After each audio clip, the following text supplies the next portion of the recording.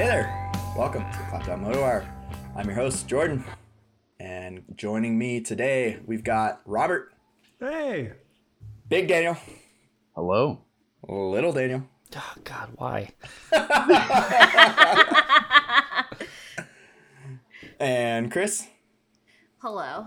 And yeah, you know what? I have to say right off the bat, I know that you Californians have your beautiful weather all the time, but we've been graced with some pretty great weather out here in Eastern Oregon. The weather has been good. Ooh. The bikes have been rolled out, and I have been wheeling in the front yard. How's it been out there in Western Oregon, Daniel? Big Daniel? It's been fantastic, except I can't ride. So Why is that? Yeah, what What's happened? going on? well, why don't I tell you? Well, why don't I tell the audience? So Jordan had this bright idea, as Well, he normally does. What? We all got together.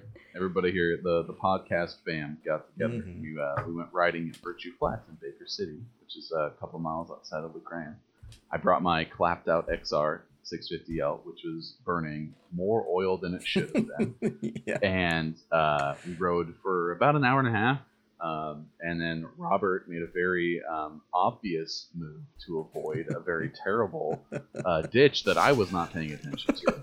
And I thought maybe I could just full send through this Yes. shrubbery, as I'll call it. Woo! Through a not Which- insignificant ditch. Yeah. A it's, not insignificant ditch. It was about 4 feet deep and about 8 feet wide. It was pretty intense. Wow. And I didn't see it because I wasn't looking at it from the top of the hill that we were coming down. And I thought, I'll just haul ass up the other hill, you know. And as I do on motorcycles, generally, when I see a big hill, I just rip her wide open because, like, you know, you're just gonna send it, silly. And Yes. as I do, and I stopped from about 25 miles an hour, and I went to about 0 miles an hour in about 0.5 seconds. And I broke my left wrist in a lot of places. Yeah. It hurt real bad. Jordan tried to convince me it was just a sprain, but I knew immediately that it was broken on the side of the I was trail. like, nah, it's not broken. Anytime I say, nah, that's not broken, it's definitely broken. I was like, I'm pretty sure this is broken. Luckily, Danny had came in clutch with a Tylenol, and then they left me in the middle of the desert to the buzzards Whoa, while they hold on here. while they We went went to Back to go get help. go find the trail or to go find get the you a road. sandwich. Yeah. And after about 45 minutes, I was able to pull the clutch in, and I rode up the hill in first gear. It was You little did? With a scary, broken but wrist? With I a did it. broken wrist. I did with a broken very wrist. broken wrist. And then I rode the WR with a recluse clutch almost all the way back until we got to that sketchy hill. And I was like, Yeah. maybe I'll let y'all do it. But no, it worked out. And now surgery later, I've got 5 screws in my arms and 5 screws in my radius and a titanium plate. And it's healing up pretty well. And I'm off work, and it's ton of free time. It's a nice vacation, but a little bit of pain, Nice. not too bad. So Nice. Yeah, it could be much worse considering. Definitely. If one of our beloved listeners is from out here in Eastern Oregon, you'll know that Virtue Flats, there is the One Trail, which is kind of the circular trail that goes around the OHV area. And the area he tried to jump was, I believe, 51 or 52. It's actually not just a ravine, but it's actually a whole nother trail start. So it's pretty wide. I want to say it's at least 5 or 6 feet wide that he tried to jump, and about 4 feet deep. And I'm not gonna sugarcoat this. I was not trying to jump anything. I straight up did not see it. You just thought Robert went around that bush just for fun. Well, that thing is that when I saw it, because I was up high enough and I could see the ravine, but the way that you know, it's all fucking goddamn like brown dirt. You can't really tell what the hell is there. And I just saw dirt. And I just saw, like, you know, with the angle I was at, it looked like it was flat. So when I came down the hill, and I was like, I'm just going to send it through these bushes, I opened it up, like, you know, 10 feet from the short shrubbery, like a foot and a half, but it was hiding the really, like, steep downhill that was, like, right there. And I launched off of it, you know, and then my front tire hits the other side, and that was all she wrote. But, To be fair, you almost made it. I almost made it. I did. Yeah. I myself and the bike were both out of the ditch. I mean, when you sort of yourself made realized it, what had but happened. The bike was almost there. I was gonna say I was following, so I was taking the lead for most of the ride up until that point, and then I decided to hang back and play sweeper, and I was a little ways behind you. I don't know if I was futzing with something on the bike before I came down, and so all I saw Robert coming up the top of the next hill, and then I saw just a gigantic cloud of dust. And then when I get down to the bottom, I was like, oh shit. And I saw you had actually gotten the bike to the other side, which, moving a 350 some odd pound bike over to the other side, that's impressive. So you had made it. I was going a little fast. more pull on the front. I feel like if there was a little kicker there, you would have had it. You would have had it for sure. Yeah, So, I think I was really close. I mean, you look where my tire hit. Like it was. Yeah, because same close. thing. As the leader, I guess I was. Followed you for 5 minutes, Robert. I saw. I also saw it kind of at the last minute, and then made a kind of hard left turn around it, and I was going up so it was sort of in the pocket between like a downhill and an uphill. So I'm coming up the other side, and all I can think of, like, I'm keeping an eye forward because I'm going over rocks, and all I'm thinking is like, man, I hope whoever was right behind me saw that in time. I'm like, it was pretty obvious. They probably saw me swerve, and then and then I finish climbing and I get to the ridge and I stop and I like look back and there's nothing. And I'm like, yeah, that's it, probably catching up. I'm like, nothing. Yeah. Okay. Well, sure enough, I turn around and I come down and I just see a very defeated Daniel just like sitting, looking off into the ditch, just thinking, contemplating life what and did his I do? choices. I mean, you pitched hard left, like in a very obvious manner. Now that I'm like replaying it on my brain, it was like very obvious, like, oh fuck, like you went left.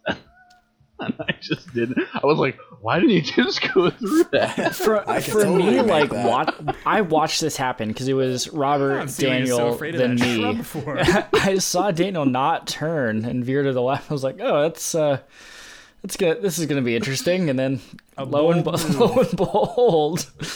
Yeah, it was pretty. I mean, honestly, if I had been paying attention to that area of the trail when I was at the top of the hill, I would have seen it, no problem. But I wasn't. I was paying attention to what was in front of me because I'm like, I also hadn't ridden since August off road, so I was like, feeling. I was still getting my sea legs under me, and it's just shit happens. So that's how that goes. But Yeah, there's Let kind that of be a a lesson to the kids out there. Ride your bikes in the dirt. yes, Yeah. ride Just your ride 'em in It won't bikes happen to you. in yeah, the don't dirt. cut corners. Just don't cut corners. Don't Just cut plain and corners. simple. Don't do that. Just ride through the dirt. Yeah, maybe we'll Literally and upload. figuratively. Maybe we'll upload the little monologue I gave to the Clapped Out Instagram. So it's like a little minute-long video of my little wrecked area that you can see. So Yes, yeah. Well, and I think my uncle used to be a desert racer back in the days of Malcolm Smith. He used to race with Malcolm Smith. And I remember one day, a couple years ago, we had this sit down and we both kind of agreed there's like this magical distance when you're riding in the desert, because that's kind of desert open terrain, that there's this like magical area that you should look to, and you should never look too far out of that window or too close to that window.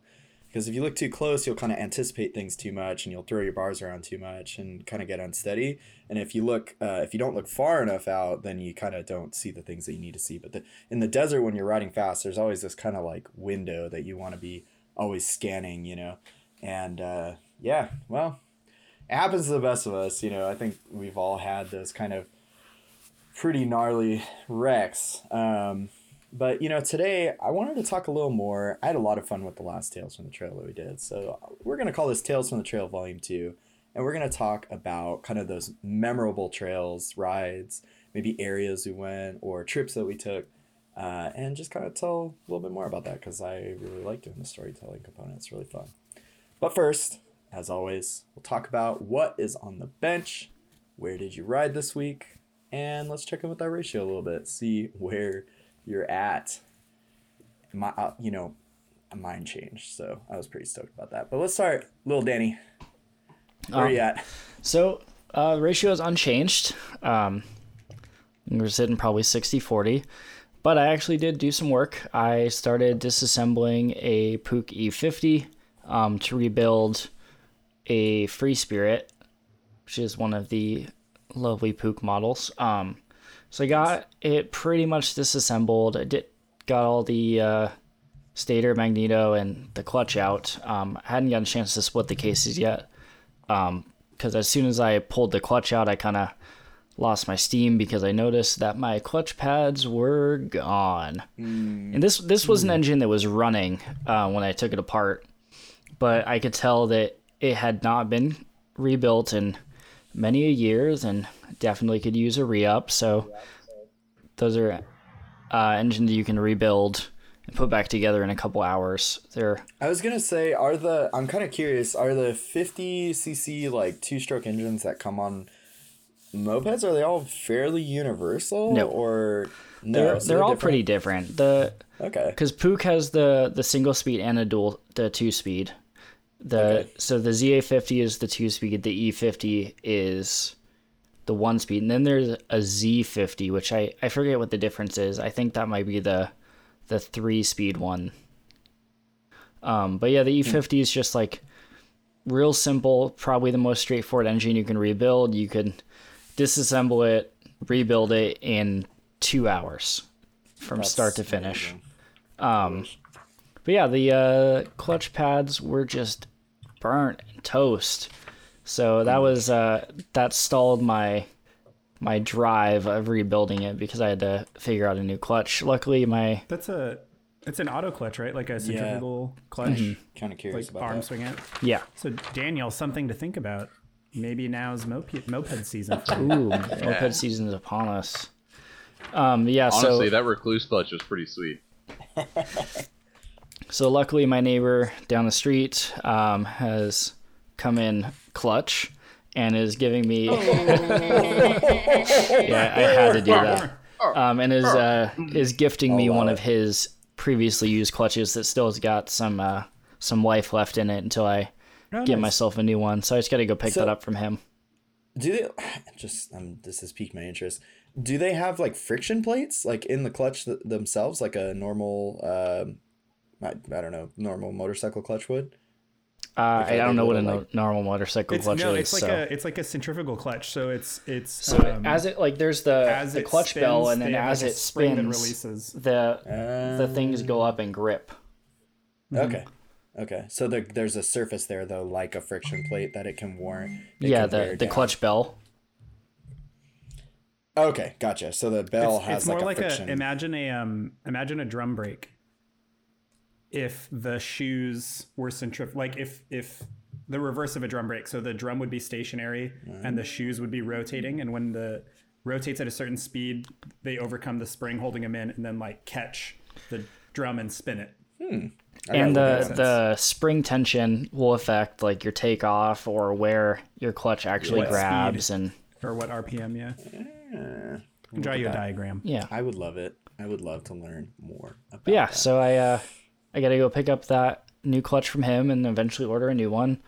Pick myself up a new piston, some rings, and we'll be back in business. And then have another one to ride. There you go. Nice. Yeah, I rode up the street to go pick up a clutch puller from him as well. So I did ride this week, which is it counts. Something. Totally counts. Chris, what's baby update? what are you growing? What's kind of like let's working see. on I'm stuff? getting my ass kicked on the daily now. Yeah, it hurts. Just like even like a couple of minutes ago, my yawn was mistaken. It was not a yawn. It was Oh no! from the child. Pain. Yeah, from the child, just like being like, "Hey, what's going on?" I think she just gets excited whenever she knows that we're talking about bikes. So she's like, I was gonna say, I was just like, I want to rip on the trail you guys talking about. I mean, she's like, I would have cleared that ditch. I would have cleared that shit, no problem. That's my I girl. probably would not. I don't know. I'm 34 weeks. 2 weeks out from my maternity leave. Nice. 6 weeks out from my possible due date if this kid decides to stay put. Yeah. It's cool. Everything's great. Let's see. I don't know. There's just our neighbor kid is like starting to get into riding, and He rode my bike around for like a second. Nice. Jordan let him like toy around with it, and I'm like stoked. Just like, yeah, we're just gonna get all the kids in the neighborhood riding. Our neighbors have 2 sons, and one of them is, I think he's in like 8th grade. I want to say he's like 13 or so, 13, maybe 14. And he, so I always rip up and down the street on the XR because it's just a fun bike to kind of like, if I've been working on something for a while and I'm like, all right, I just want to ride the bike up and down the road. The 200 always kind of gets taken out because I feel like I got to keep it going since you're, on baby duty. Yeah. And so I just rip it up, and it's fun because you can just pop wheelies by just pulling the handlebars back because it's so light, and you can just kind of really easily get it up and hop it around. I do little static balance drills and stuff like that. And they came over, both the mom and the son came over, and we have a great relationship with them. They're awesome. They bring us veggies, and they're just great neighbors. All kinds of great All stuff. kinds of good stuff. And they were coming over, and the first thought I had was like, oh shit, they're like gonna be like, hey, you're riding without a helmet, you're just kind of gooning around the neighborhood. Really setting a bad It's example like, for the kids. Yeah, that's exactly what I thought. And I was like, dang, like I don't know why, I just, as an educator in the community, I was like, oh dang, I'm gonna get nailed for this. And she's like, hey, he really wants to start riding. And I'm like, yeah, that's awesome. Like I was like, yes. I was like, literally anytime. And it was so cool because he's like, oh, I ride mountain bikes. And I'm like, oh, you're going to be a shoe-in. It's such a great fit. Mm-hmm. And he got to sit on it and like do the, I showed him how the clutch works. And he totally got the bike to roll forward and then pulled the clutch in and got that feel for when it engages. It's kind of what I have all new riders start doing. And we have a big field in the back of their house. And I was like, listen, like anytime it was getting dark and he said he had to get to dinner, they were having guests over, but I was like, listen, anytime you want, like I ran and got Chris's helmet and it totally fits him. Mm-hmm. It's like literally anytime you want, grab some boots, grab some jeans, I'll give you the helmet and the gloves, and we'll just go out to that back field and we'll ride. So I'm hoping this week he takes me up on it. It was just so cool to see, someone hop on it and seeing that first, like, oh, this is so cool. The first time he's ever been on a bike. I felt very, very blessed to be a part of that experience. So yeah, it's good that my bike is also just getting put to good use while I'm waiting patiently to get back on it. It's such an easy bike for it too. It is super fun, especially after Danny did all that maintenance on it. I know. Hell That's yeah, true. Danny. Danny came up and rode it Thank and you. did all the work on it, so that was great. Yeah, so I guess that leads me into what I was working on this weekend. I got my 250 is still in the project phase, so I redid all the linkage parts. I re-greased those. I did that a couple weeks ago.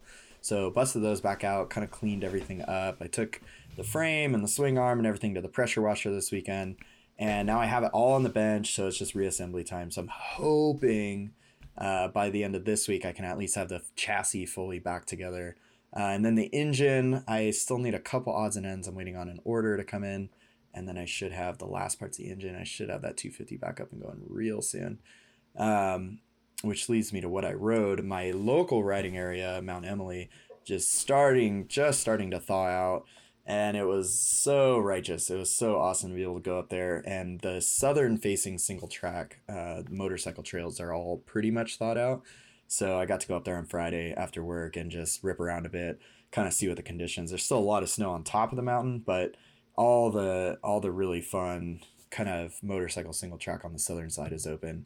And it's just a couple miles from my school. So it's easy to just load up the bike, go ride for a bit after work, and then come back for dinner. So it's one of the perks of living in a place like this. My ratio is actually better because my CB750 rust bucket is finally gone. The owner came up from Mexico with an RV towing a Dodge Caravan, and we loaded the CB750 in the Dodge What a Caravan. sight. It The was most insane thing I've What ever a seen. sight. God, it that was bike is so heavy. so sketchy. God. I was like, listen, this thing is not gonna go in there up. He's like, no, we'll just turn the handlebars down. I was like, no. So It'll be fine. Jesus the Christ. backstory is I had this CB750. I got it in a trade, which I should have never made. and it had been sitting forever, and it was one of those things where it's like, yeah, I should do it, but I just realized I would never get around to this project. So I was like, I'll just sell it. And a guy who lives in Lewiston but was in Mexico hit me up and was like, yeah, I'll totally buy that thing. Like, I'll send you a PayPal right now. I was like, sure, whatever. And sent him a bill of sale. And sure enough, he came just like he said he would right at the end of March to come pick it up. And we loaded it in his Dodge Caravan. He was a real old guy. I felt so bad. And, he's like, I'll try pulling it. And I'm on the back just like, here we go. Just like cramming it in his Dodge Caravan. And it falls sideways. And it's just laying really sad sideways in the Dodge Caravan. I'm like, do you have like a young person to help you load this thing out? How are you getting this out? Exactly. He's just going to open the rear door, the tailgate, and just like step on the gas. Yeah, right. I think launch it out. I think that would work too. The picture you sent, I mean, it was laying on its side, but it didn't look like it was fully enclosed. It was literally the rear tire was sticking out. It was. So we got it. Did you just like bungee cord it? No. I pushed it the rest of the way in. Like I said, he was on the. So you did get it all the way. That was a mid-load picture I sent you guys, but less scary. He was it's like, I'll put some gloves on and I'll pull it, and he gets to the front and he's like, like slightly pulling it. I'm like on the back, just like, oh fuck, come on, and just like cramming it. This bike weighs like without any fluids in it, because it has no oil or gas in it. It easily weighs 475 pounds. Yeah, like 500 pounds. Yeah, they are very so bulky. heavy. Yeah. So push that thing in. I see now the mistake I have made. And barring any ridiculous deals, I think I'm done with project street bikes for a while. Like big street bike. It's just so much. They're so hard. Smart move. I almost broke my ankle. I felt like a few times trying to push that thing in and out of the snow over the winter to get into my That thing garage. is heavy. It was very heavy. It was a big bike. So it's gone. So my ratio went up because now I have everything but the 250, the GT, and I guess my little MX is not running. Yeah, I was going to say, I'm like almost 50%. I want to say 50% of my bikes are running, which is pretty good for me. I was going to say, what's the update on the Kawasaki? Because you sent that off to a shop, right? Oh yeah. Gosh, I don't even know. This guy is kind of pulling me around. I'm not really sure what the deal with that is and where that's going, but one day it'll be out. Still no update on ignition coils. He thinks it's, which I was also thinking it was probably ignition coils. So he ordered a new coil pack and he's going to install that in, and we'll see. I hope that's it and it comes back out. It's very clean otherwise, so I'm pretty certain that that's going to be the cause. But I have not heard from him. I'm excited to see that bike run. It's awesome. It's a really cool. It's one of those bikes that it ticks a lot of boxes for me. It's the RX 1100. It's a very solid bike. All right, Daniel, any updates? How's the Maxim doing? I'm kind of curious. Man, dude, it's, as things go, I mean, it still runs great. It starts up super easy, like just kick-ass little bike, but I need to do the head bearing in it, like real bad. Oh yeah. And kind of crunchy when you turn it. Yeah, and it just started leaking oil from the fucking oil pan, and I'm just like, gosh darn it. So it's like one of those things. I'm just like, man, do I want to... I'm getting to that point where, like, the itch to just, like, buy a modern motorcycle is really, like, getting to me. So we'll see. But, of course, the hand surgery and everything else, and I'm moving soon. It's just, like, a bunch of stuff, and it's, like, not the right time. So I just, like, I got to wait and see. So we'll see if I end up getting to working on that. But I got to do the head bearing soon. And I think it's just the oil pan gasket is leaking. So not a big deal. Nothing crazy, like just, little stuff. The XR, of course, we found out is burning. I think in the hour and a half we rode, it burned like a quart of oil, which is like... Damn! What the heck? It was a lot of oil. I mean, once it was warm, it wasn't smoking that much, but still. Yeah, I was like, when I came back, I was like, oh man, like that's a lot of oil, but... Did you carry any oil with you on the trail? No, I kept a gallon of Rotella in the back of my truck. But the thing is too is I realized when I went, I guess actually I don't think it was burning that much because I think remember because when I checked it again at your house before we left, it was like just below the halfway point, which is strange because when I was at my house and I did the oil change, it was like at the full line. But those XRs are really strange, and I still don't understand how the heck their oil dipstick is supposed to work. And so anyway, it had oil in the bike. It was definitely burning oil. It didn't seem insanely heinous, but we'll see. It needs a At top least it wasn't spitting weird oil like Jordan's. It needs a top end. Definitely a top end. It just needs a top end. So just needs a top end. Which we'll see how the world shakes me. Or life rather, shakes me down, and we'll see how long that bike sticks around. But we'll hopefully get to it before too long. But as I literally have I couldn't even clip my fingernails the other day. Before the surgery, I had that little grip strength on my finger and thumb, so it's gonna be a bit of a recovery before I think I can really do any fine tuning or small stuff. So and you'll be back at. Now I have an excuse. You'll be back at it by the time season's in. At least this didn't happen in June or something. So that was honestly that was the best thing. I was okay, this sucks and I'm off work, but I get people can donate time off to me, which is super cool. So I don't have to worry about I don't have to worry about time off. I've already got that covered, and at least for the love of God, at least they'll be able to ride during the summer. So yeah, exactly. You'll be healed up in time. Yeah, hopefully I'll be right there with you. Yeah, right. Yeah. With the screws, I think crossed. with the screws they put in that, it actually is a shorter heal time. I think so. Turning you into a robot. A little bit. You're a cyborg. So yeah, I'll be. Well, what's interesting now is they actually take the plates out. Huh? They take them out after 6 months. But if they leave them in, will that make your wrist stronger? Surgery. No, it'll just make it so my bones get cold. My bones are cold. Cold bones. And the way where the plate is quite literally, it's directly, she told me they're gonna cut me open, and they're gonna pull my tendons aside, and then they're gonna drill down. So my tendons are actually over the top of the screwed plate, so I can definitely feel it. It's there. So it's not painful, but it's definitely there. And over time, she said it will definitely hurt. So they're they just take back them up those screws and pull it out. Yeah. Dang. So so at the end of the year, which they're she's like, I do a lot of these in December, and I was like, yeah, because you max out everyone's insurance premiums with these surgeries. Of course, you do them all in December. It's all a scam. Yeah. She goes to Virtue Flats and makes it so that people can't. That's right. Gotta love that 90-day global period. That's right. All right. Well, we're glad that you're on the recovery path, and you'll be back out there by June. So, Robert, what's on your bench? So, same stuff's on the bench. And technically, since the last time we've been on here, I do have a new motorcycle. Oh, you do? Yeah. So I guess to recap because we haven't really explicitly said it, but we all went out riding in Northeast Oregon a couple weeks ago now. And while I was out there, I picked up some year, 1990 something, mid to late 90s XR400, Honda XR400.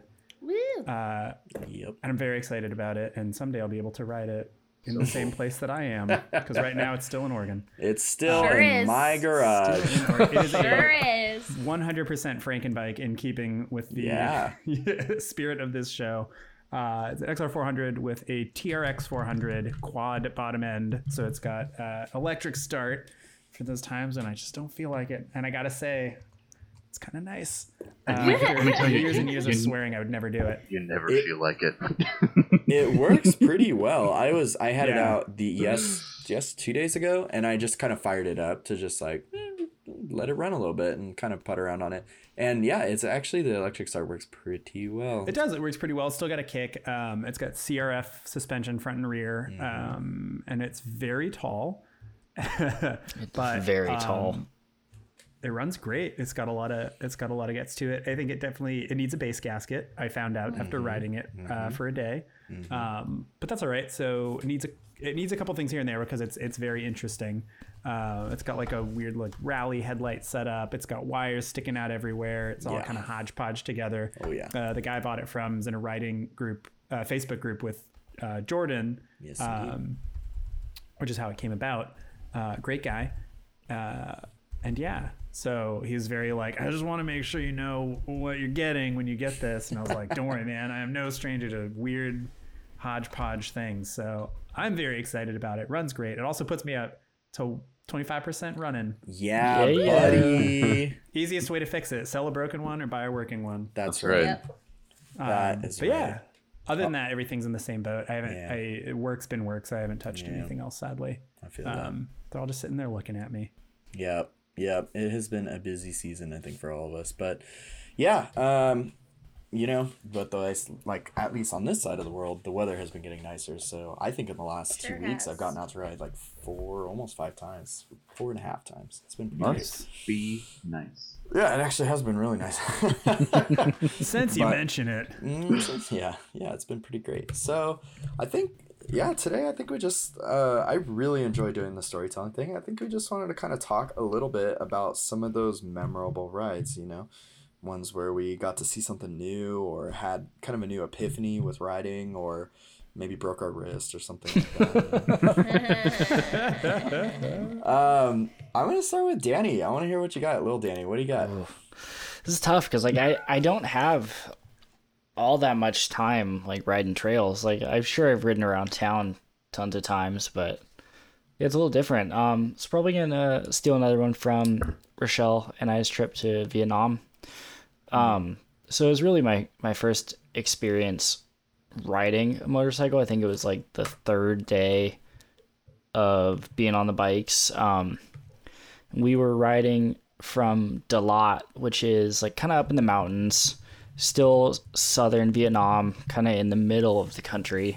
We were riding from there to Nha Trang, which is on the coast. I think it was probably 2, 3, 4 hours away.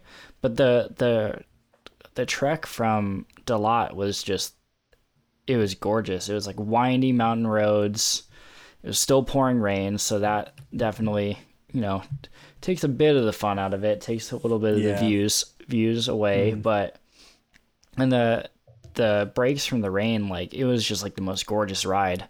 This lush green forest, like you could stop, like there's just waterfalls, like waterfalls you would normally see, like at least from us living here in the US, that you would have to like go hike to, like take a nice little trek on a trail for like 25-30 minutes at least before you would see. But these are just like roadside waterfalls in the middle of, you know, nowhere. We stumbled upon a vegan restaurant just in like essentially like a hut with a carport that That's like, a family lived like down the way from and ran it. So it was cool. Like cool. got to hang out there, have some ramen, have some coffee, and then like everyone in that area grows their own coffee plants. So like they had just like coffee trees, like chock full of coffee cherries just all around the property. It was just like what really showed what that month of riding was going to be like. yeah, that's really cool. I have a ton of pictures from that, so I can send them over to our lovely social media person, Chris, to Hello. post on up. Yeah, I definitely. would love to share that. Yeah, definitely. I think I've heard of a few other people too of taking those trips, and it's just seems like such a rad place to ride. Definitely on my bucket list rides for Yeah. sure. Up in like I think it's northwestern part of Vietnam, kind of that borders along China. There's, I feel like, more of like dual sport riding and more like actual dirt trails and stuff. But yeah, I mean, even just the paved roads that we were on it was such a blast. Yeah, I've seen some pretty awesome stuff on the continent in general, in Asia, Central Asia especially, for like wide open dirt roads that like never end. But I'm sure Southeast Asia has some really, really awesome stuff to explore. Definitely on the bucket list. Sounds super sweet. Daniel, Big Danny, what's that memorable ride for you? I was kind of thinking about this because, like, you know, obviously we talk about sketchy trails and other things, and like, you know, places where I break my wrist and all that stuff. But I think Yes, I recall I think that. the one that I always come back to is like this really visceral experience was and I think it was the first moment where I kind of realized that like motorcycling was for me. Ooh. And it was and funny enough, I mean, like, because I knew I was like in love with motorcycling, like the first moment I jumped on that crappy Honda Hawk you had that was like tuned poorly and like popping all the time. Just, Nah, like, really it was gnarly. good. Yeah, yeah. But you know, our first motorcycle trip, the long one, you know, we went to John Day and back, sort of deal, the big loop. Oh yeah, the down road trip. 395. Yeah. Jordan and I took this trip to. It wasn't to anywhere in particular. It was just like an Eastern Oregon tour. It was really kind of the main goal. I think was to get to the Painted Hills, but we left from Portland, and I rode I-5 from Eugene to Portland, and that was a moment where I was like, why would anybody ever want to do this? This is awful. Riding Sucks. riding on the freeway at 6,000 RPM is not a good time. And your ass hurts and you run out of gas, and it's just like, wow, this is awful. But when we got out, and then we rode out 84, and that was even like, it was cool. It's still cool. I mean, I was still new, so I was like, oh my gosh, this is so amazing. But you know, it's the freeway, so you know, there's only so much to see. But 84, if anybody has an opportunity to ride that, is just incredible.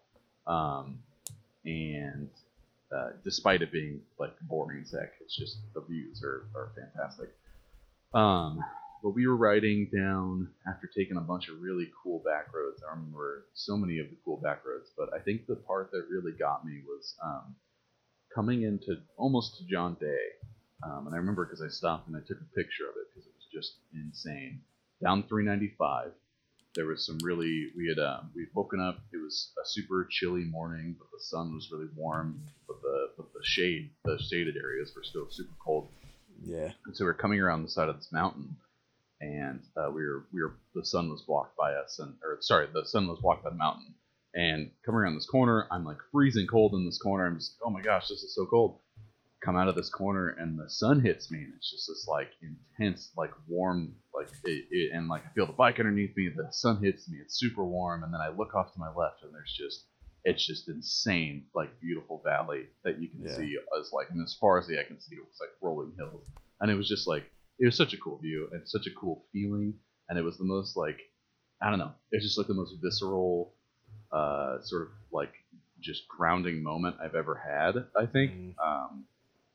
And it just, I think about that place when I'm stressed out. Like, it just really brings me to, like, this sort of zen. And, that was probably, it was just this, like, little kind of stupid corner on the Highway 395. Yeah. Like, north of John Day. And nothing special, but just, like, the perfect mix of sensory, like, just everything. And it sticks in my brain. It's this, just really pivotal, intense moment for me, and like I use that as like a kind of grounding point for me for moving forward now. So it's that's just awesome. That's 395 south when you're running out of Ukiah, because we camped outside of Ukiah that night, and we took 395 down through Dale and Long Creek, and that is just such. One of the reasons I really like living in that part of the world, because that's actually not that far from me. It's about an hour and a half time to get to Dale, Ukiah area. And that corridor is just like, I've ridden that probably, oh my gosh, so many times, at least a dozen times, whether it be in car, mostly on motorcycle though, really. And it's just I always stop in that corridor, because it goes from like big old pine forests to like the North Fork of the John Day, and then like down, and it's all really windy. There's one section that has these huge long sweepers that are so much fun to ride. And then you pop into that big valley just north of Mount Vernon, and it's just beautiful. It's just like, as far as you can see, blue mountains on all sides, and the strawberries are right in front of you, and it's just like, dang, this Eastern Oregon is a very, very cool place to ride. Well, I think I've said it probably before on this show, but just the 395 in general is like, so many of my favorite places are on the 395, either between Oregon and California, like all the Eastern Sierras, and then you get into Oregon and you get all that stuff too. It's such a just great part of the world. Yeah, I feel like if you're talking about memorable highways to ride, 395 all through Oregon, and really a lot of California. I mean, really all of California. Like, it represents a lot of different things. There's so much cool stuff, especially if you're on a bike. If you're on a dual sport or something that can kind of do a little off-road the 395 will put you in, it'll put you in the Eastern Sierras, it'll put you in Death Valley, it'll put you in all of Eastern Oregon. Like, you throw a rock, you're going to hit a cool trail or dirt road or something, literally like any part of it. And it's going to be rad. And you're going to be still like within distance of a place to like get food afterwards. And it's just like such a cool road. Yeah, I would say the Pilot Rock to John Day section is definitely my favorite. It's amazing. It's an amazing highway to ride. One of my favorites, I think, definitely.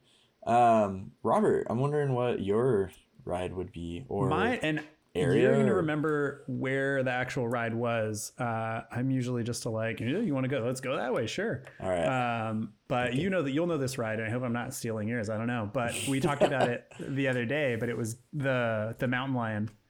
Yeah, that's so yes, I do know exactly where that is. That is off of well, actually, I gotta think about this. It's in the Coast Range, and it's near Highway 126. Right, and it's crossing the It was either. Let me ask you something. Was that a day ride? Let me actually. It was a day ride. You tell the story, and then I think I know where it is. But if you tell the story, I'll know for sure. I know that. So I know like general landmarks. I know it was near the 126. It was crossing the coastal range to the coast. I just don't remember where specifically on the coast. Did we spit us out at? Did we end up on the coast? We did end up on the coast, and I'm trying to remember where. It's Indian Creek Road. It's the Chowder Run. It leads to Yachas. Exactly. I think it was the first inaugural Chowder Run. Indeed it was. Sounds right to me. So the important part is we're riding on this it's like logging road, like a logging road through the coastal range, coastal Oregon. And it's super fun riding. Love the logging roads up there. Are such a cool like mix of, sometimes you'll get some like rock and like some little offshoot trails that you can go kind of like goof around and work on your climbing and work on your like descent. But by and large, it's kind of like just enough space that you can really cheese it in turns and kind of like put a leg down and get your like little flat track turn. Yeah. Because it's just like real mellow trails, but you still get enough like, variation and stuff to make it fun. And you're going through the forest. So of course it's like beautiful. And any time you go from inland Oregon to the coast is going to be a cool ride or drive or hike or anything, because inevitably you're going to get to this part where you like, you're like in forest, and you can't really, you can tell where you are, but you don't really know where you are. And then there's this like moment all of a sudden, no matter where you are on the Coast Range, where it's like you turn a corner and suddenly the trees all clear and it's like, oh, there's the ocean. Like, I'm at the ocean. I made it. I'm at the coast. And it's just like the coolest experience.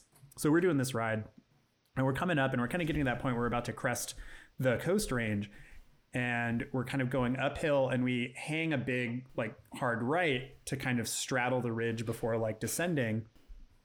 And we turn the corner, and right in the middle of this logging trail is the largest mountain lion I've ever seen. Like huge, like, I don't know, at least in my mind. And it's just like chilling.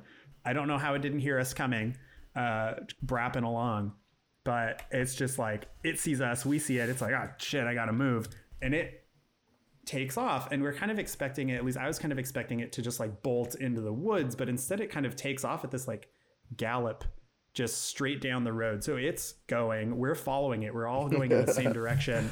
We're like, as just the two of us and it's maybe, I don't know, like 40, 50 feet in front of us. Like, It doesn't have a good lead. We're kind of like, do we stop? Is it going to like, what do we do? We'll just keep going. And it's kind of like keeping pace, like galloping. And it's like looking back at us. And I am convinced that we had like a full, I don't know, like 30, 45 seconds, just like keeping pace with this thing as it was galloping in the road. And you could see like every muscle and every like footstep of this thing just like galloping, kind of like looking back, going like, why the fuck are you guys gonna leave me alone? And we're going please don't kill us. Like at what point does this thing go like, all right, I'm over it? And it was just the coolest. Just one of those things that like, I don't know how else you could have experienced that. And it just lives in my brain. And then of course finally it kind of was like, all right, I'm over this. It veers off Yeah. into the roads and like watched us from the tree line as we like passed, and then like immediately turn, and then it's just like blue sky, ocean, mountains. Is just like, yeah, amazing. It was actually at I know exactly where that right turn is. It's at the junction of Forest Road for 5800 and 56. So there's a point just south of 10 Mile Creek. I know exactly where it is. And I remember, yeah, Daniel knows it really well too, because we've done we call it the Chowder Run. Yeah, it's the road from Veneta to Yachats, using as much Forest Road as you can. Every Chowder Run is always a different route, of course. But that one I remember as being, it's just south of 58, where 5800 picks up, and it takes you out to the 101. Yeah. And yeah, it is an awesome place. I remember it was later in the day, and yeah, I remember pacing it and looking down at my speedometer, and we were going about 30 miles an hour, and it was just like we were perfectly paced with it, which is horrifying, because I'm like, holy crap. And Robert, I had the same feeling of like, I hope this thing doesn't decide to just like, wait a second, I could take these guys and stop and like jump on us, you know.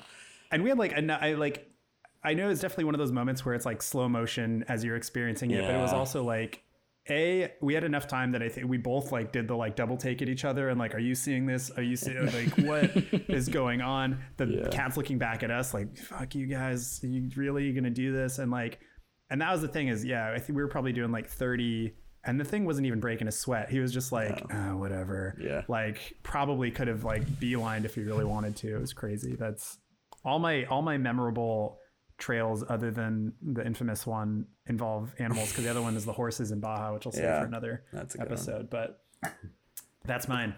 I guess mine is, that's a really good one. I think, you know, when you think about the critters that you see when you're out, and I guess I'll do kind of one similar. When this was back in 2016, I think this whole ride was really memorable for me, because it was the first long dual sport trip that I did, and one of the first ones that I did without a lot of planning. I had just kind of an X amount of days off, and I was like, all right, I'm gonna ride to Missoula. Robert, you were living in Missoula at the time. I was like, I'm gonna go ride out, visit, you know, Robert, and then ride back. I was living in Veneta, out in the Coast Range of Oregon, and I just kind of went for it, and it was just such a great experience, because it taught me so much about moto camping, which we'll definitely have an episode on coming up. And cast iron pans, what to pack, what not to pack. You know, I rode with like canvas panniers that were terrible, but it was a really like skin of my teeth. I think I did the trip knowing that a check, like a paycheck, was gonna come in halfway through it, and I think I left with like $100 in cash or something, and I knew that the first like 4 or 5 days I was just gonna have to due on like the $100 or something.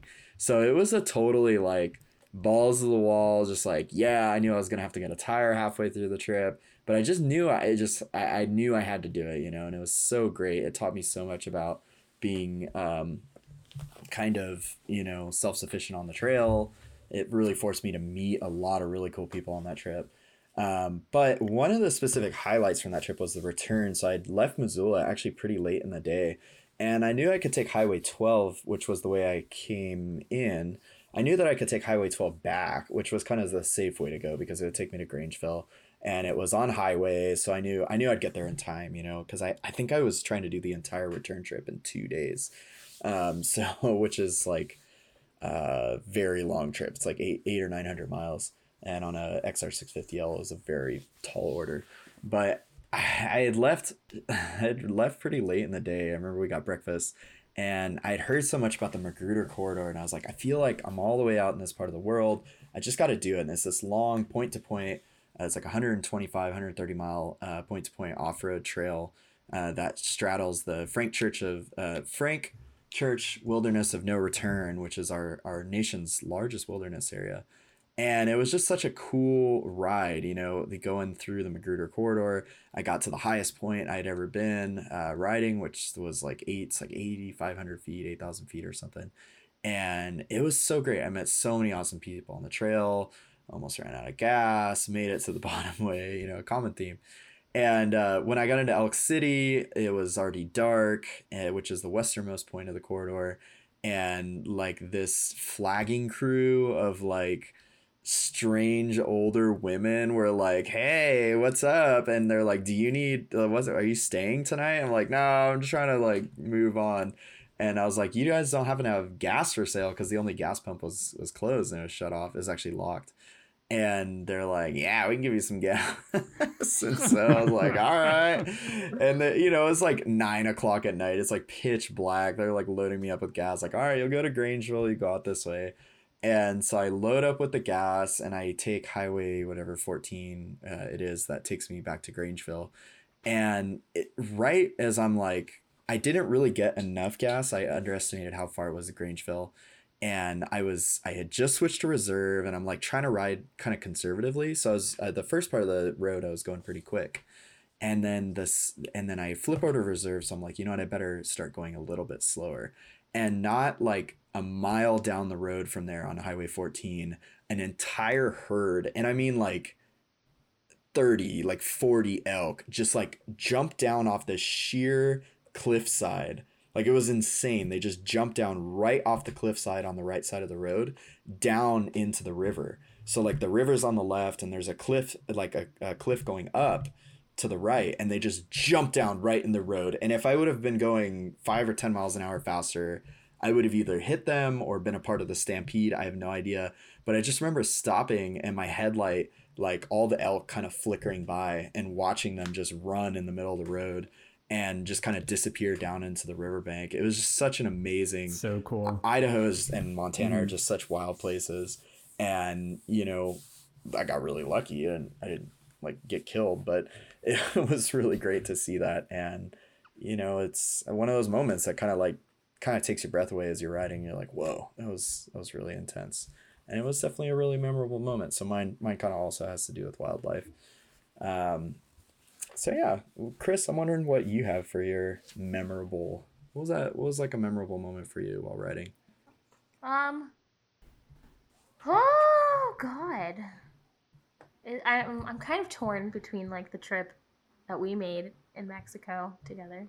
Oh, that's a good even one. though I wasn't riding or I wasn't the one who was like riding the bike, but or driving the bike. And Prospect, Oregon, and riding in Prospect. I'm like so torn between the two.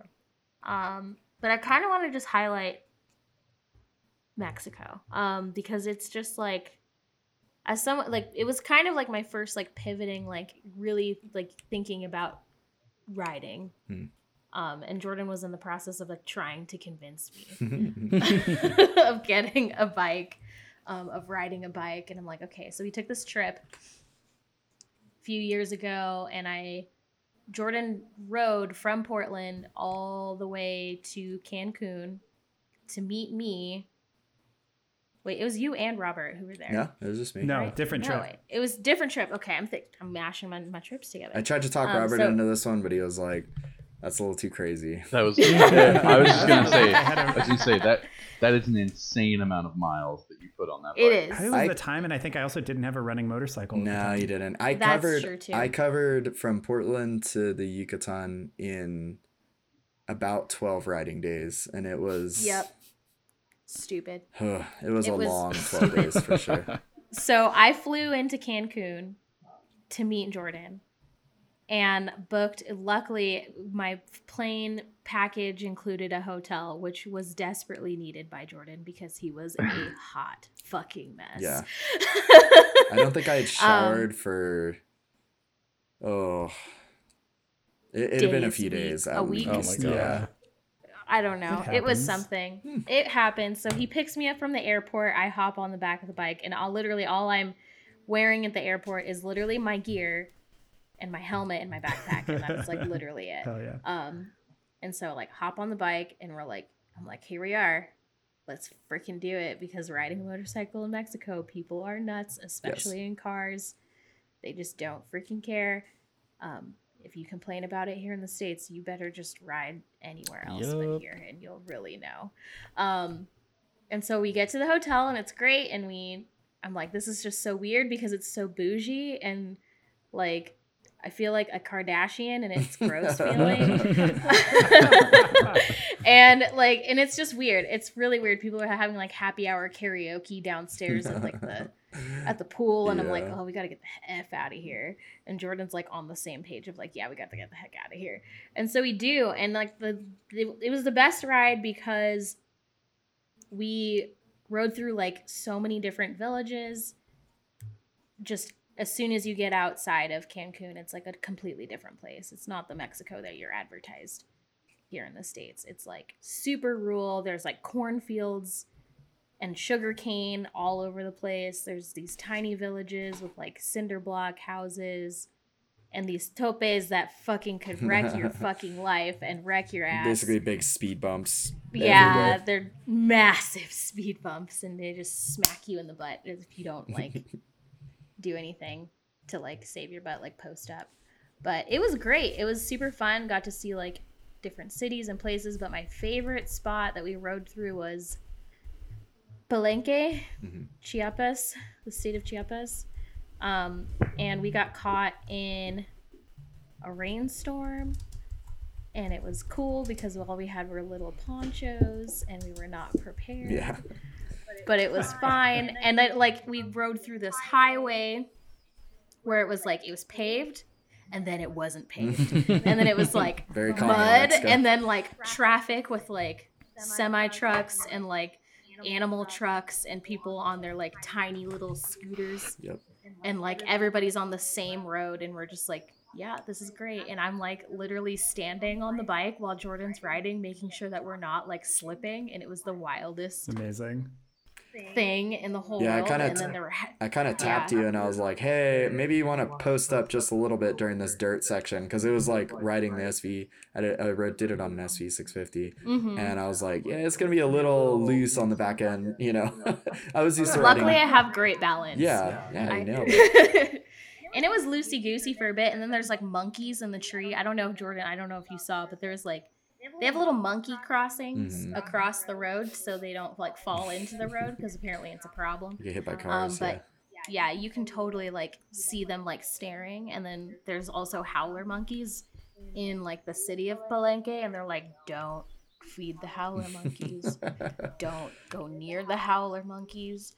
And they just sound disgusting in the distance. They sound like they're gonna eat you. They're just like, oh, it's just so gross.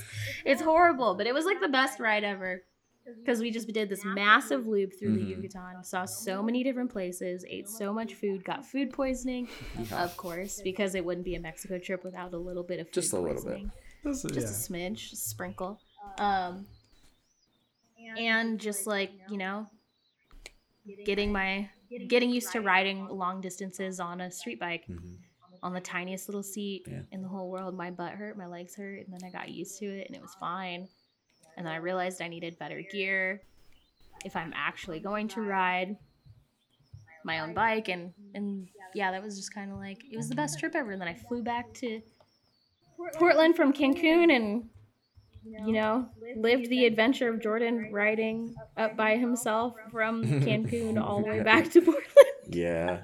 That was the loop we did was 1,000, just under 1,000 miles, maybe at 1,000 miles. Yeah. And it was beautiful. Yeah, and it was a good pace too. It was like 9 days, so we had lots of time to tool around and got to see a lot of little towns along the way. And yeah, it was cool. Chiapas always has a special place in my heart, and I cannot wait until the day when I can return. Yeah, same. Yeah, I mean, I think, you know, there's a really cool common thread in a lot of these stories is that, you know, there's maybe not always the thing that we expected them to be, but there's always kind of those little memorable moments of places that we've seen, or maybe some of the critters we've seen along the way.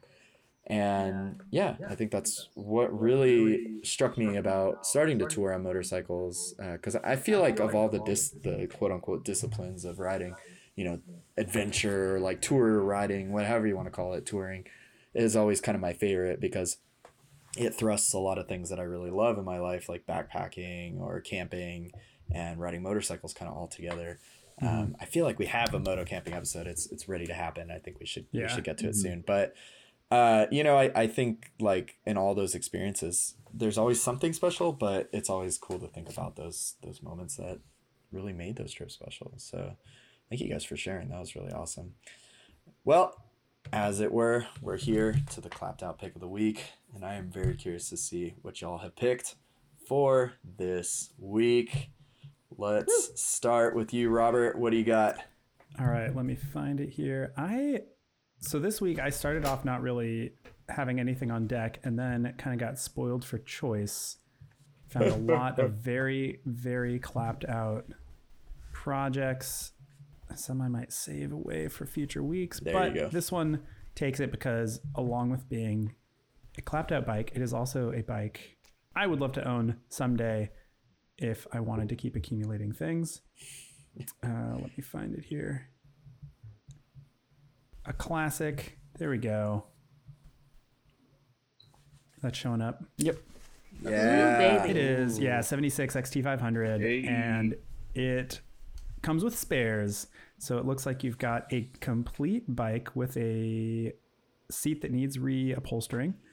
But it's even got the side plastics. It's like literally, it looks like it's totally complete. And then you get an entire second frame Yeah. and engine and rear with suspension. And it's all spray painted gloss black poorly. Nice. Wow. As you do. Yeah. There we As- go. Oh, As wow. one does. It looks like there's And some bars enhance. down there. There's the top end of the engine, maybe, or another top end. Hard to say. You get a little dustpan. You get a Nice, headlight. You get some other stuff. But if you look at the one in the back, it is. Looks pretty good. It's got Pretty bars. tight. Still It there. looks pretty good. It is complete. And for $1,000, That's actually not a bad deal. No, it's a really good deal for an XT these days. I mean, just like we talk about this all the time, all the old kind of classic dirt bikes. Oh, there's another one for $1,000. All the classic dirt bikes are really like skyrocketing. So really cool bikes. You too could ride on the bike, the first bike to win Dakar, Yes. the XT500. And that's my clapped out pick of the week. Lots of more clapped out, but that one I think is a cool actual thing that somebody could pick up for $1,000 and actually ride around. And yeah, there you go. Yeah, have a good time. No, that was a solid, cool. very solid pick. Chris, what do you got for us this week? Tight. Well, I had a few that I wanted to, that I had to choose from, and I found this. This cool little, Trailmaster. Oh, a Trailmaster. yeah, and it's just like, here, let me try to zoom in. There we Yeah, go. yeah. This one was That's almost actually in really good mine. shape. I had this one in my tabs, and I was like, I'm gonna pick this one, and then I I chose love- something because- different, but solid. Yeah. cool bike. Oh, that is It's cool. just the coolest looking thing. Mm-hmm. Look at that cavity and- for the battery. Yeah. Yeah. And there's just like, it's the most clapped little thing Sure I've ever is. seen. And it's still, it but the sure is. chromage is real cute Yeah. looking still on it. I actually didn't realize And- how far back they used that Yamaha logo. It's on the. Oh, yeah. Oh, the heck tank. yeah. Tuning Thank forks, you. baby. I was gonna say, yeah, I love little details on stuff, especially on older bikes, because I think there's like details you don't really see on modern bikes. And yeah, and Totally. that one picture, the overhead with the speedometer, you can see the gas cap has a Yamaha logo on Yep. it, which is just super Right cool there. to me. And it comes with the pipes. Oh wow, And so it's like, it looks like it's missing pipes, but no, they have everything. It's all there. And it is for the beautiful price of $500 Reasonable. straight out of Spokane. Oh, Washington. $500.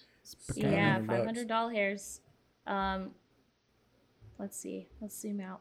What's that description? It's a long description. From the Bought from vintage bike. the Vintage Bike Museum in Rathdrum, Idaho, Ooh, with the intention Rathdrum. of fixing it up, but never got around to it. When I purchased, the engine was seized, so I pounded out the piston, which ended up crumbling into the case. Oh wow. Oh, God. Yeah. Man. I got most of it, if not all. The pieces out of there, but are never. I don't have my glasses on, so pardon me. We'll just yeah, we got most of the parts. Don't worry about They it. got, yeah, it's just fine.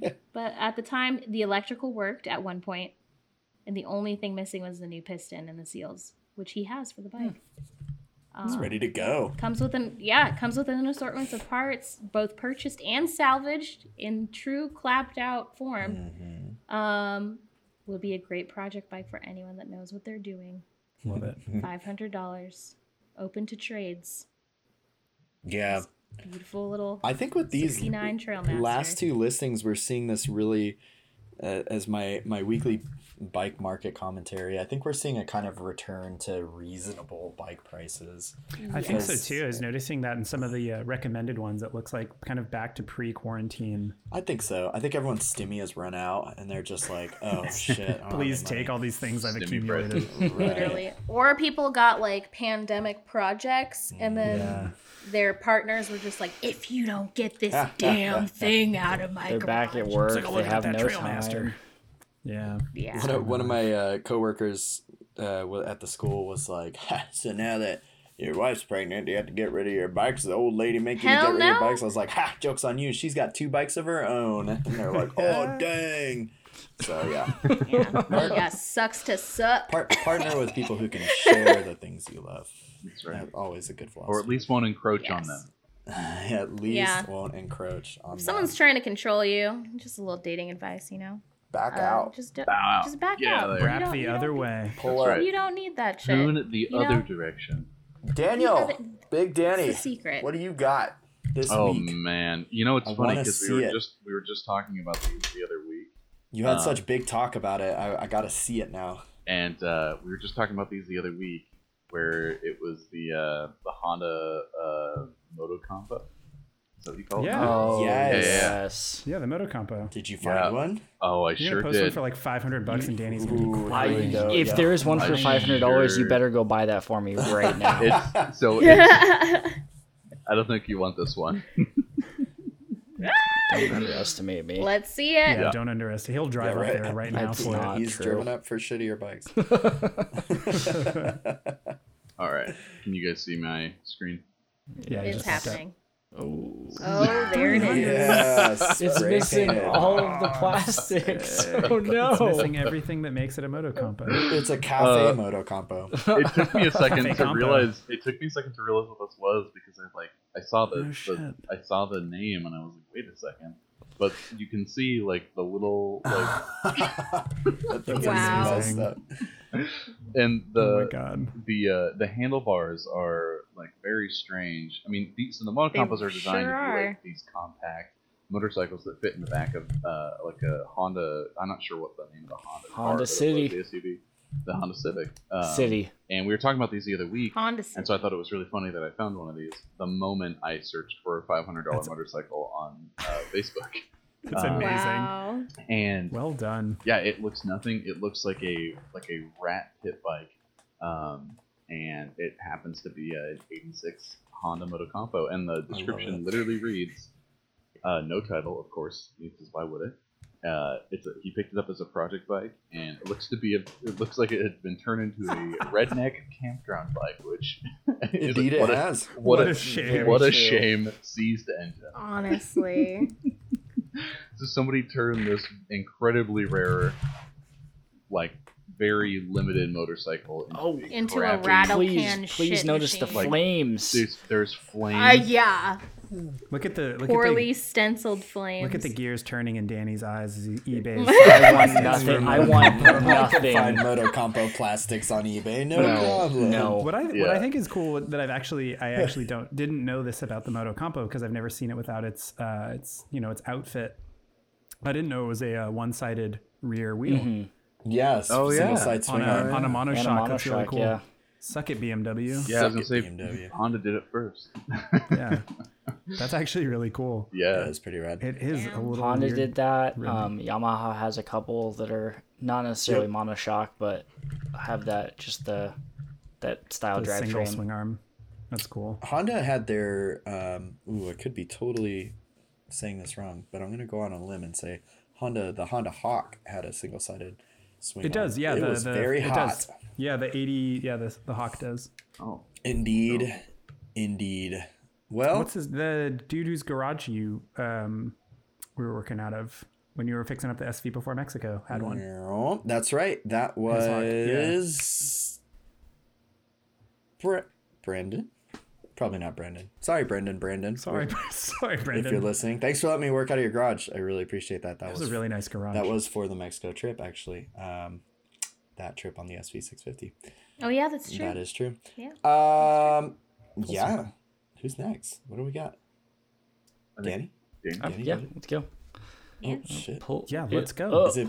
We're waiting. Is it me? I'm getting there. Okay. Oh, okay. Danny hasn't done it. It's riding there on a moped. It takes a while. Basically. Yeah, Ooh, what's buddy, this? KDX for KDX. honey. Okay.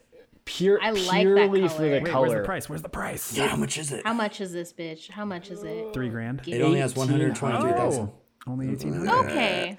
That's too Hasn't been started in a while, but ran great last time I rode it. Well, then why do you want 19 1800 for it? Come on. 2-year vintage Come on. bike. Yes, it's true. What? It only Low came out miles for per 2 hour. years. 2 years. Oh, that makes sense. Yeah. For 1800? I- It ran in 1980 when he wrote it. I love these KDXs because everyone was like, hey, we're going to move to square headlights. And Kawasaki's like, nah, we're going to do really small, ridiculous round headlights. And they have had those on With this all of their dirt models. It looks so goofy. I think it looks cool. It I really looks like good. those I round like it. headlights. So They're I like cool. sick. All the old KDX has those. Also, just like I don't the I don't know weird enough to say- chartreusey plastics.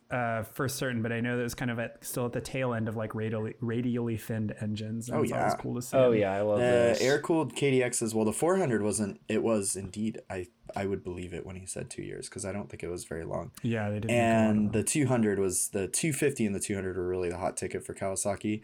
And I think the 200 was, here we go, this is,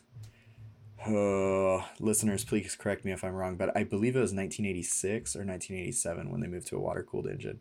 And the KDX is still, I see old, or when I lived in Western Oregon in Tillamook, I saw old KDXs pretty regularly. They are still going. Yeah, the awesome KDX trail is a bikes. huge following. Oh yeah. And then modern ones, the last gen that ran from whatever it was, 1996 on or 94 on, those are like, yeah, those are kind of hot buys in the Pacific Northwest. People in Washington have them plated, and they are just the do-it-all woods bike. They're so reliable, so easy, like easy linear power. They're kind of like, they call them 4-stroke 2-strokes because they lug, they don't really snap like most 2-strokes do. Really solid woods bike. Some racers even took them to titles once upon a time. But anyhow, KDXs, I would love to have one, but I don't, and it makes me sad. One day though. So let's see here. I guess I'll do. What do you have for us this week, Jordan? I did something. I try to keep it different every week, and this one related to my story. We were talking about touring. I'll say again for the third time. I think a moto camping episode is right around the corner, but I picked this. I always ask myself, am I old enough to own a Concours or like a Goldwing? Pacific Coast. A Pacific Coast. I see Pacific Coast. I scoffed at Pacific Coast, and it was Emma from the Motorcycles and Misfits Yeah. podcast who talked about her Pacific Coast and how amazing it was. And yeah, I mean, I would not turn my nose up to one. The more and more, like, I have the ZRX 1100 now, and it's kind of like, yeah, it does touring really, really great. It's awesome, and it's still sporty. But I see these Concours, and they pop up sometimes. This one is pristine. That rear seat, though. It's in It's great crazy. condition. It looks like a My giant booty would feel ninja. real nice in that. Yeah, it kind of is. I mean, it's just a Yeah, pretty much same body lines. I Yeah. think it's a 4-cylinder 1000cc. Yeah. So it's a 4-cylinder leader bike. They're electric. They just go. They have very smooth power, and has this really horrible looking fairing. The body works are very square. Full It's like a fairing. RoboCop. What's important to notice is I think this is actually a 2002. I think they just kept this body style like all through the 80s, all through the 90s. They're just like, nah, it's good. It's just square. It's what the people want. Ain't broke. I always ask myself, am I old enough to have a Concours or a Goldwing or something like that? I forget what the Yamaha one was called. But I don't know. The more and more, sometimes I think about taking a ride around the valley and it'd be a few hundred miles or something. I'm like, should have a Concours. So Get that double iron butt. Oh man, it'd be really nice to have a literal car seat underneath me right now. pretty much wide seats, a lot more comfortable. Yeah, Sure is. So yeah, I think, I don't know, one day I'll get that touring bike of my dreams. But that's pretty much our show for the week. We talked about some of those rides that we really love and some of those memorable moments we had with nature. It sounded like common theme was really nature, right? Nature. So thank you guys so much for tuning in. We've gotten just all kinds of awesome love and people saying really nice things about the podcast. Thanks for listening. Really appreciate it. If you really liked, really, really liked the podcast, you can go to buymeacoffee.com/clapped-out-moto and buy us a coffee. Now, remember, if you buy us $1,000 worth of coffees, we will buy a Coleman mini bike. We will put a Predator 212 engine in it, and we will jump not a small fire, a big ass fire. And that's a guarantee from all of us at the Clapped Out Moto Hour. Sure is. So we're now on most of the major podcast platforms: Apple Music, Spotify, SoundCloud, Google Podcasts. One called Dogbone.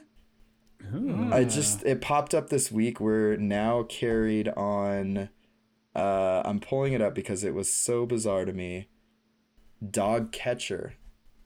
Huh. I've never heard of this platform. So for all, if you're tuning in from Dog Catcher, you're maybe municipal city employee aficionados or really into like dog catching, great. Thanks and welcome to the podcast. You can always send us a message. Maybe you're looking for ways to take your dog catching solutions in a more mobile and more fuel economical way. If you have questions about those kinds of setups, you can always email us at clappedmoto@gmail.com. Of course, hit us up on the Instagram where you can see our picks of the week at clappedoutpod. And thanks again for listening to another episode. We'll talk to you next week. Bye. Bye-bye. Bye, bye, bye, bye, bye, bye, bye, bye, bye.